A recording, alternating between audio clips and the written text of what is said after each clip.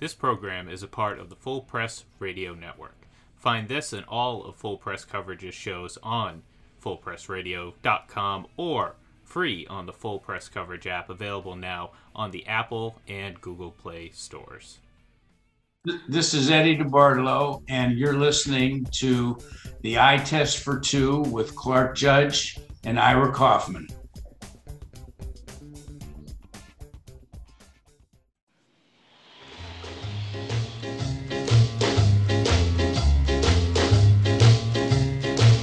I'm going to Kansas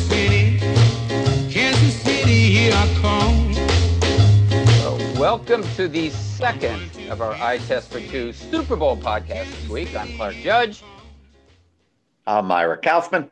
And of course, we're Hall of Fame voters who are awaiting the results of our Hall of Fame votes. They'll be announced this Saturday, though, Ira, you can expect it to break before then, right? I can't believe it's been 2 weeks today that they've kept this under wraps. I can't believe it. Yeah, I can't either. Anyway, Saturday's when it'll be announced. We're also joined, as usual, by our Hall of Fame producer, Ian Glendon. And full disclosure, that opening song was our way of saying, yeah, there's another team besides the Tampa Bay Bucks in the Super Bowl, because for the last week and a half, we've been playing Bucks fight songs. So, yeah, there is another team. As I said, we're joined by Ian, but we've got another in this week's Super Bowl guest, and as a special guest. That's Joe Banner, who's the former president of the Philadelphia Eagles and CEO of the Cleveland Browns. Now, Joe was in Philadelphia when the Eagles hired Andy Reid, and he was there when Andy took them to 5 conference championship games in 8 years and 1 Super Bowl. So, Joe, first of all, it's great to have you with us. And second, it's been too long, but second, I want to ask you about Andy, because he is one of the 2 coaches in this game. And I go back to 1999 when you were in Philadelphia. And I kind of recall at that time, Ray Rhodes had left, so you're looking for a head coach, that you, under Jeff Lurie, and I think Tom Modrak, who was then the football operations director, were mulling head coaching choices. And to the best of my knowledge and recollection, I think it came down to Andy and Jim Haslett, though I again, I'll let you fill this in. I thought there might have been a run at Holmgren just to see if he was interested. But anyway, it came down to Andy and Jim Haslett, and you chose Andy. And I remember being out in San Francisco. I was covering the 49ers, and they had just finished beating the Packers in the playoffs. And I went, Andy Reid, let's see, who is he? He was the quarterback's coach for the Packers. And I know he's the assistant head coach, but he wasn't the name you associate with the Packers. It was Mike Holmgren. It was Mike Holmgren. So I couldn't quite figure it out. And he hadn't been a head coach before. And when you made him a head coach, he was the second youngest one out there, next to John Gruden, who was 35, then in Oakland, now with Las Vegas, but his first stints with the Raiders. And Andy was 40 at the time. So what convinced you and the Eagles to take a flyer on a guy who was inexperienced as a head coach and hadn't actually coached before as a head coach? Yeah, I mean, it was, remember, we were new to the league, so we weren't kind of limited and governed by all the conventional wisdom that had driven the thinking for so many years. Mm-hmm. So we actually tried to add a little science to our intuition and did a study of all the head coaches that had been to at least 2 Super Bowls and defining them as kind of true success leaders. And to our surprise, we found nothing about football that was in common. They passed, they ran, they were aggressive, they were passive, whatever it was. They came from a defensive bracket, offensive age. We couldn't find anything. But we almost stumbled into the fact that when it came to the description of who they were as people, there were tremendous similarities about leadership, about attention to detail, about ability to evaluate coaches and manage people. So we came up, there was literally a list of 8 items that we felt all of these coaches we researched. So it's all the way from Bill Walsh to Holmgren to Belichick to Parcells, all those kind of people. And then drove who we were interviewing by what we decided we were looking for, which was these 8 criteria. None of them had anything to do with football. So we were not afraid of somebody that hadn't been a coordinator. Now, we were very focused on leadership, so they were going to have to prove to us they hadn't been a coordinator, but they could be a great leader. So we produced kind of a different list of names we were interviewing. There were 8 teams at the time hiring a head coach. Green Bay, by the way, was one of them and didn't interview Andy. And when we met him, it was like either our research was really misguided or we just stumbled on the next great coach, because it just lined up exactly the same as all these coaches did. When it came to the character, the personality, what made them tick. So that's what we did. I mean, we got in Philadelphia, we were accused of hiring him just because he hadn't been a quarter, so that meant he'd be cheaper, and we were trying to save money. So we were very glad when fairly quickly working with him, we felt really sure we made the right decision. And then by the second year, he had started to win, and everybody else realized we made the right decision too. Joe, of those 8 criteria, was there one that was a defining one with him, one where he either jumped off the page or he separated himself from the pack here? Well, yes. And, it's a story I've told. It wasn't just the big book that he had, which is now pretty common when he walked into the interview. Andy literally had graded in the entire country, including college and the pros, the top 10 coaches in his opinion at every single position. And it was so detailed and so well thought out and researched. And remember, one of our criteria was hiring great coaches and managing them effectively. And it was just so much better and right than anything we could have even imagined seeing. So when we got to that portion of the interview, and he was clearly a leader. He just walks in the door and he has a presence, and people in Green Bay, even though he hadn't been a quarter, described as a leader. So I think what really immediately caught our attention, just really differentiated him from anybody else we had talked to, was the attention he paid. Years and his stories about how he'd met some of these people at clinics, at Senior Bowls, at combines. It was just this whole mishmash of ways he'd met people, and he'd been accumulating this data for years and years. Nobody knew it but him and his agent. And I just can't even tell you how impressive it was. Not just the list, but listening to him talk about why people made it to the list, why so-and-so was rated ahead of so-and-so. It was really brilliant, to be honest. Joe, I've got a question for you that's going to take center stage shortly after the Super Bowl. Joe, a lot of speculation about the salary cap for the 2021 season. Some people think it's going to go down significantly. I'm not sure you believe that. What do you foresee in those terms for the 32 teams going forward, Joe? Yeah, so assuming there's no further discussions between the league and the union, because the agreement right now is to basically put the whole shortfall in 1 year. If they had some discussions and spread it out, then forget what I'm about to say. I do think the cap is going to go down, but not as much as some are saying. They get that 175 floor. We're at 198 now. I mean, I'm guessing we're more in the 180s. I just think there was some, they preserved all of the key TV revenues and those kinds of things. There were some greater local revenues than zero. So I think 175 was a worst case scenario. And there were some reasons that we could see publicly that weren't worst case scenarios. So it will be a challenge for some teams, but I think we'll be in the 185-ish range, but that's just a guess. Is that enough of a drop, Joe, to cause severe issues with several teams in terms of keeping veterans? Well, you're going to see a few guys cut more than we've seen in the past, but for the most part, I don't think it's going to really cause a massive disruption. I mean, it may be a tougher time to be a free agent than some other years. Remember, again, if we're back to normal for the next season, there's going to be a very significant jump in the cap next year. So the idea of borrowing from the future is something I always tried to avoid when I was making decisions. Some teams do it, some teams don't. But the idea of borrowing from the future may make more sense than ever. So you can effectively kind of create almost a flat cap by borrowing some money from the future. That will change, as I say, if they change how they're allocating the losses from this year. It will change if it turns out we don't have full fan attendance at games next September. But if we're kind of past all that and things will be relatively normal next year, I don't think the drop will be as much as people are thinking. And the teams that have problems, you can look at the roster and figure out relatively easily how they can solve the problem. We're with Joe Banner on the eye test for two. And Joe, I was not an economics major in college. I was a history major. So I'm going back to history again. Joe, this is a very... back to Andy Reid. So how long before you knew you'd made the right choice? It was pretty quick. And I'll tell you why. Most people in life, even very confident people, at least have a little belief that there's a risk that they won't succeed to the extent they think they will.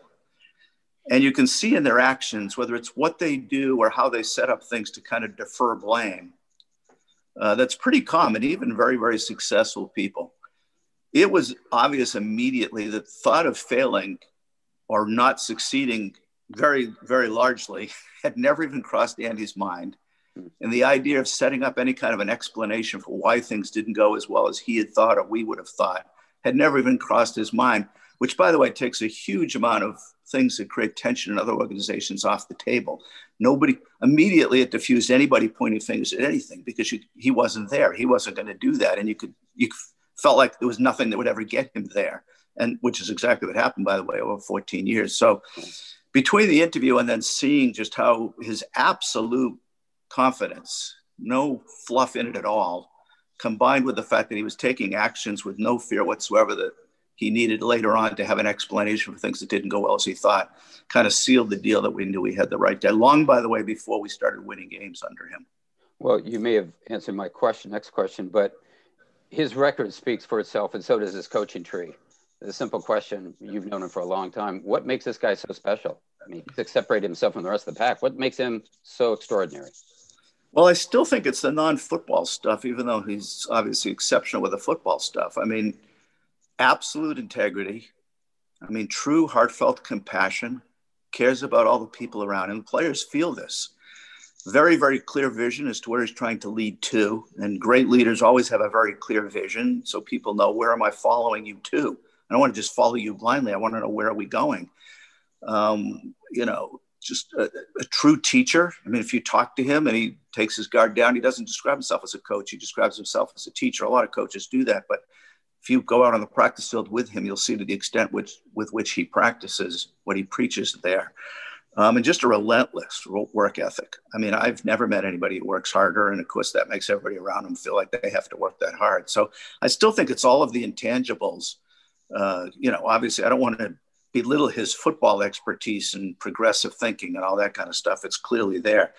But I really think what separates him is this list of intangibles that leave everybody who knows him liking him. People playing for him and people working under him want to succeed and have him be proud of them. They want to prove, like he wanted to prove to us, that our bet on him was well placed. Like, you believed in me, I'm going to deliver for you. And then he gets everybody underneath him to feel that same way. So you have everybody pulling in the same direction with no fear of failure, just an all out, all in effort to be the best. Joe, this is a very Hall of Fame centric show. Joe, I'm going to ask you about the guy under center for you with the Philadelphia Eagles. Joe, Donovan McNabb. Joe, is he in the Hall of very, very good, or could you make the case that he deserves a gold jacket? No, listen, I believe he deserves a gold jacket, but I have no illusions of having any objectivity when I say that. He was a great member of the organization. The success we had wouldn't have happened without him. He was a contributor in all aspects of the team. He was the kind of leader that you want, a guy who's very driven to be successful. Low maintenance, just all in. So, my answer is I believe he should be in the Hall of Fame, and I'd love to see it. But I say that acknowledging that I probably am not the most objective person you'll ask that question to. And Joe, one of the ownership groups that are in Sunday's game are the Glazer family. Joseph, they came in 1995, took over a moribund organization to be fair. Joe, how well do you know the Glazers? They're not very out there like a Jerry Jones. They're very opposite that. Do you know them, and what makes them tick, Joe? Yeah, I mean, I know them moderately well just from attending a lot of owners' meetings, and Jeff actually had a relationship with them. So when we go out to lunch or dinner during the meetings, at times they would be with us. And, I'm glad to see them have this. They've worked hard for a very long time. They've had some good stretches and bad stretches.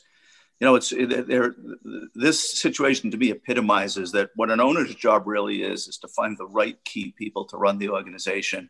And when you put the right group of people together, they've had now achieved a level of success that they hadn't seen into that group before. So, I mean, I think that's what you want. You want an owner that sets the bar high, lives up to it by hiring the right people and giving them the level of kind of freedom to use their expertise to be successful. And they appear to have been financially supportive of the efforts over the years. So, I'm glad to see them finally get to this point. It's an incredible thrill to get in the game. It's murder if you happen to lose after the game, but it's an incredible thrill for a couple of weeks and something you remain proud of forever, once you get over the emotions of wherever it is that happens to fall short on Sunday. We're with Joe Banner on the Eye Test for Two podcast. And Joe, from what you know and what you've seen of Andy Reid over the years, how is he different now from when you knew him? I think you guys were last together in 2012 in Philadelphia, but you had a long run with him. How is he different now from then? Yeah, and I've stayed in touch with him, and I think he's the same person. I mean, there was never a big ego. There was never any of that kind of stuff. I do actually think he's relaxed a little bit. I don't know if that was the Super Bowl as you got older. I actually joked with him about this, and he said having grandkids had an effect on kind of his thinking about life and prioritizing, and didn't lessen his drive, but put some perspective in all of it. So, I feel like, there are so few coaches that can really do this for 15 or 20 years and sustain just the pressure and the stress and the level of work it takes. If you talk to him, you think he can coach 10 more years and he's not even going to be fazed by any of this stuff. So I think there's some shift in the intangibles as he's gotten a little older and had different life experiences. But the coach part of him, I think it's the same guy. Well, I realize you're not exactly unbiased on this subject, but I'm going to ask you anyway. Where would you put him among today's head coaches? I mean, there's some really good ones out there. Obviously, Belichick, Pete Carroll, others as well. But where would you put him among today's head coaches? Yeah, to me, at worst, he's the second best coach in the league and has been for quite a long time. I mean, I think that with Mahomes, he may get a chance to win enough Super Bowls to get into the conversation with Belichick. But he's got to do that to get there. In my opinion, if I had to choose between the two of them, I know how I'd pick. I mean, I think they're just both outstanding, both kind of a notch above the rest. No insult meant to anybody else. I just think they're both truly exceptional. Okay. Joe, last one up. Joe, last one for me. Thanks so much for your time. Joe, I'm going to ask you about Philly fans, Joe. You saw them over the years, Joe. I think they're kind of very singular in this respect, Joe. They love the guy with the blue-collar work ethic, Joe, in my opinion. And Tampa's got a little about that because Mike Allstott, Joe, is by far the most popular player in Buck history from a fan standpoint. Nobody close to Mike Allstott. And, Joe, the way they, attract to Iverson, Pete Rose when he was with the Phillies. Joe, what were your impressions of the Philly sports fan? Yeah, and I'd add Buddy Ryan to your list of somebody that kind of fits that. Yeah. Listen, I would choose a passionate, diehard, even very critical fan base to work for versus some of the teams in the league that face a little bit more, less passion, let's just say, and more ambivalence. I loved working there. The times we had good seasons, you can't even imagine how much it added to the thrill of the job. Now, with that, comes a lot of critiques and a lot of criticisms, which, is not hard to get. It's very close to the surface. But, I mean, I can't imagine any player or coach that wouldn't find it more fun to work in a city with the passion and the intensity they have, even if it brings with it some more challenges and criticisms. And nobody could look at them and not think they're as passionate and intense as any fans there are anywhere. Who's more passionate and intense, Browns fans or Eagles fans? No, I'm going to say Eagles. Yeah, so would I. I haven't been through the parking lot of the Eagles. Yeah, I would say so too. Joe, I've got one more for you. When Andy was taking some heat late in his career in Philadelphia, I was in Minnesota, and I talked to Leslie Frazier, and he was asking me where I'd been, and I told him, and we got around to talking about Andy Reid. And I said, boy, he's taken a lot of grief in Philadelphia. I said, when do you think people are going to appreciate what they have? And he said, when he's gone. That's what they appreciate it. Well, he's gone. What do you think Philadelphia fans think of Andy Reid today? Listen, first of all, I think that it was a loud minority that was so kind of up in arms, kind of that, call-in radio group.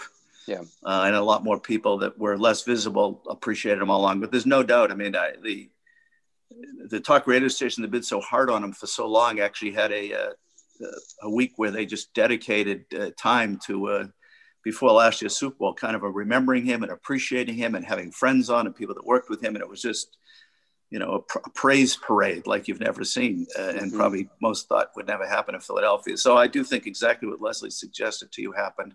I do think there were more people that appreciated him with quieter voices than we realized. And I think after he's left and now they've seen what he's done, it's just incredible. We hired Andy. Remember that it used to be that if you didn't sell at a game, it was blacked out. In a city like Philadelphia, the year before we took over, half the games were blacked out. And it had been a long time since they'd had any real playoff run. So, he was an integral part of turning that around to the point now where they're enlarging the stadium a couple of years ago, and massive waiting lists and TV ratings that are through the roof, and set the bar that if you don't win the Super Bowl, it's a bad season. So I think he's loved in Philadelphia at this point. Yeah, I would hope so. Joe Banner, thanks so much for the time. Always great to talk to you. I always get an education listening to you. Really appreciate it. My pleasure. Great being with you guys. Take it easy. Thanks, Joe.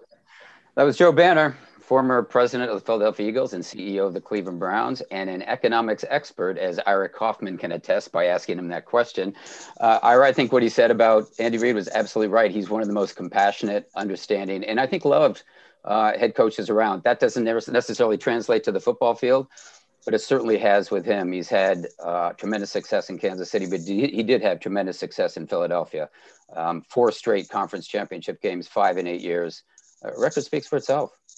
And Clark, with Mahomes next to him, he may not get to the Hall of Fame room for about 20 years, Clark. So you and I, we might be off the committee by then. No, you won't be. Oh, you hear those fans? Oh, wait a minute. Somebody was somewhere. I think it's your turn, I was. Clark. Yeah. I think those fans are saying, come on, bring it on. Where were you?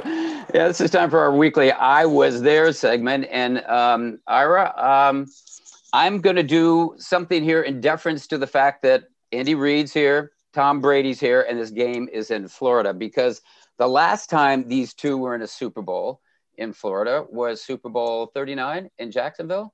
Andy was the head coach of the Philadelphia Eagles. Tom Brady was the quarterback of the New England Patriots. And Tom Brady won. Andy Reid lost, and final score was 24-21. Now, some people remember that for Terrell Owens' exploits. I know you do, Ira, and I guess I do, too.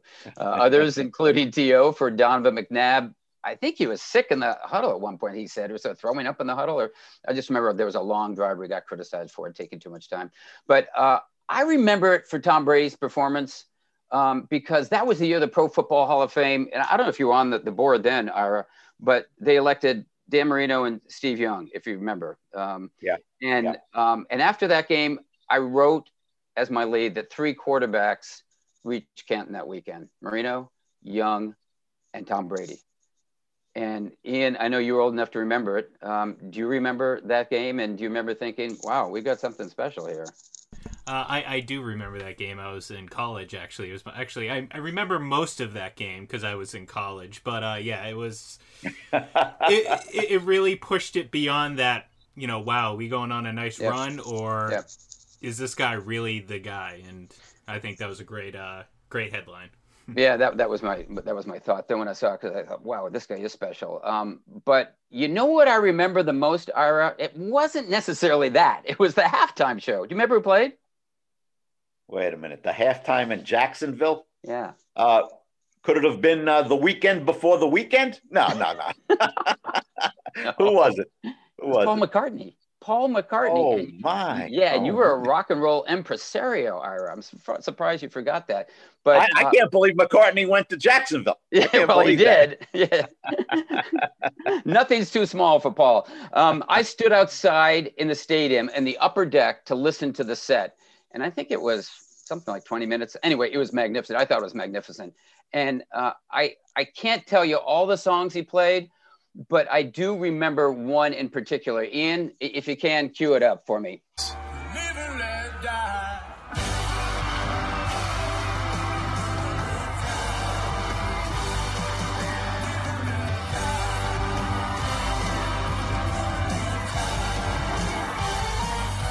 You know what I remember about that, Ira? The Prototechnics. Do you remember they shot fireworks and explosions everywhere, lit up the sky?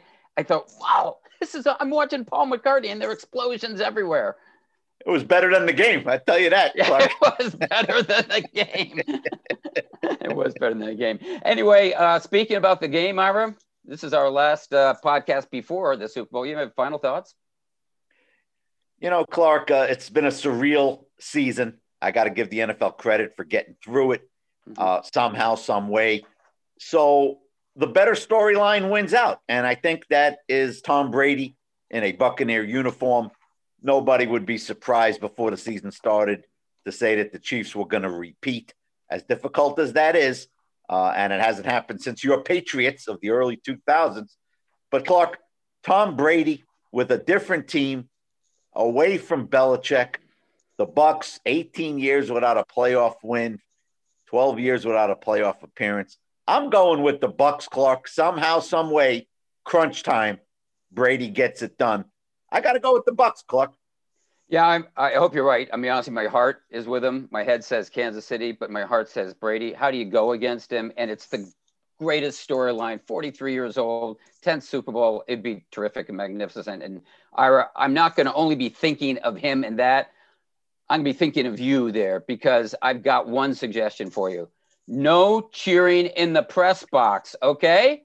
No cheering in the press box. I want to see you back here next week so you can tell me what you saw. Can I wear my Brady T-shirt? You can, but wear something over it, would you please? Anyway, that is going to do it for our Super Bowl podcast.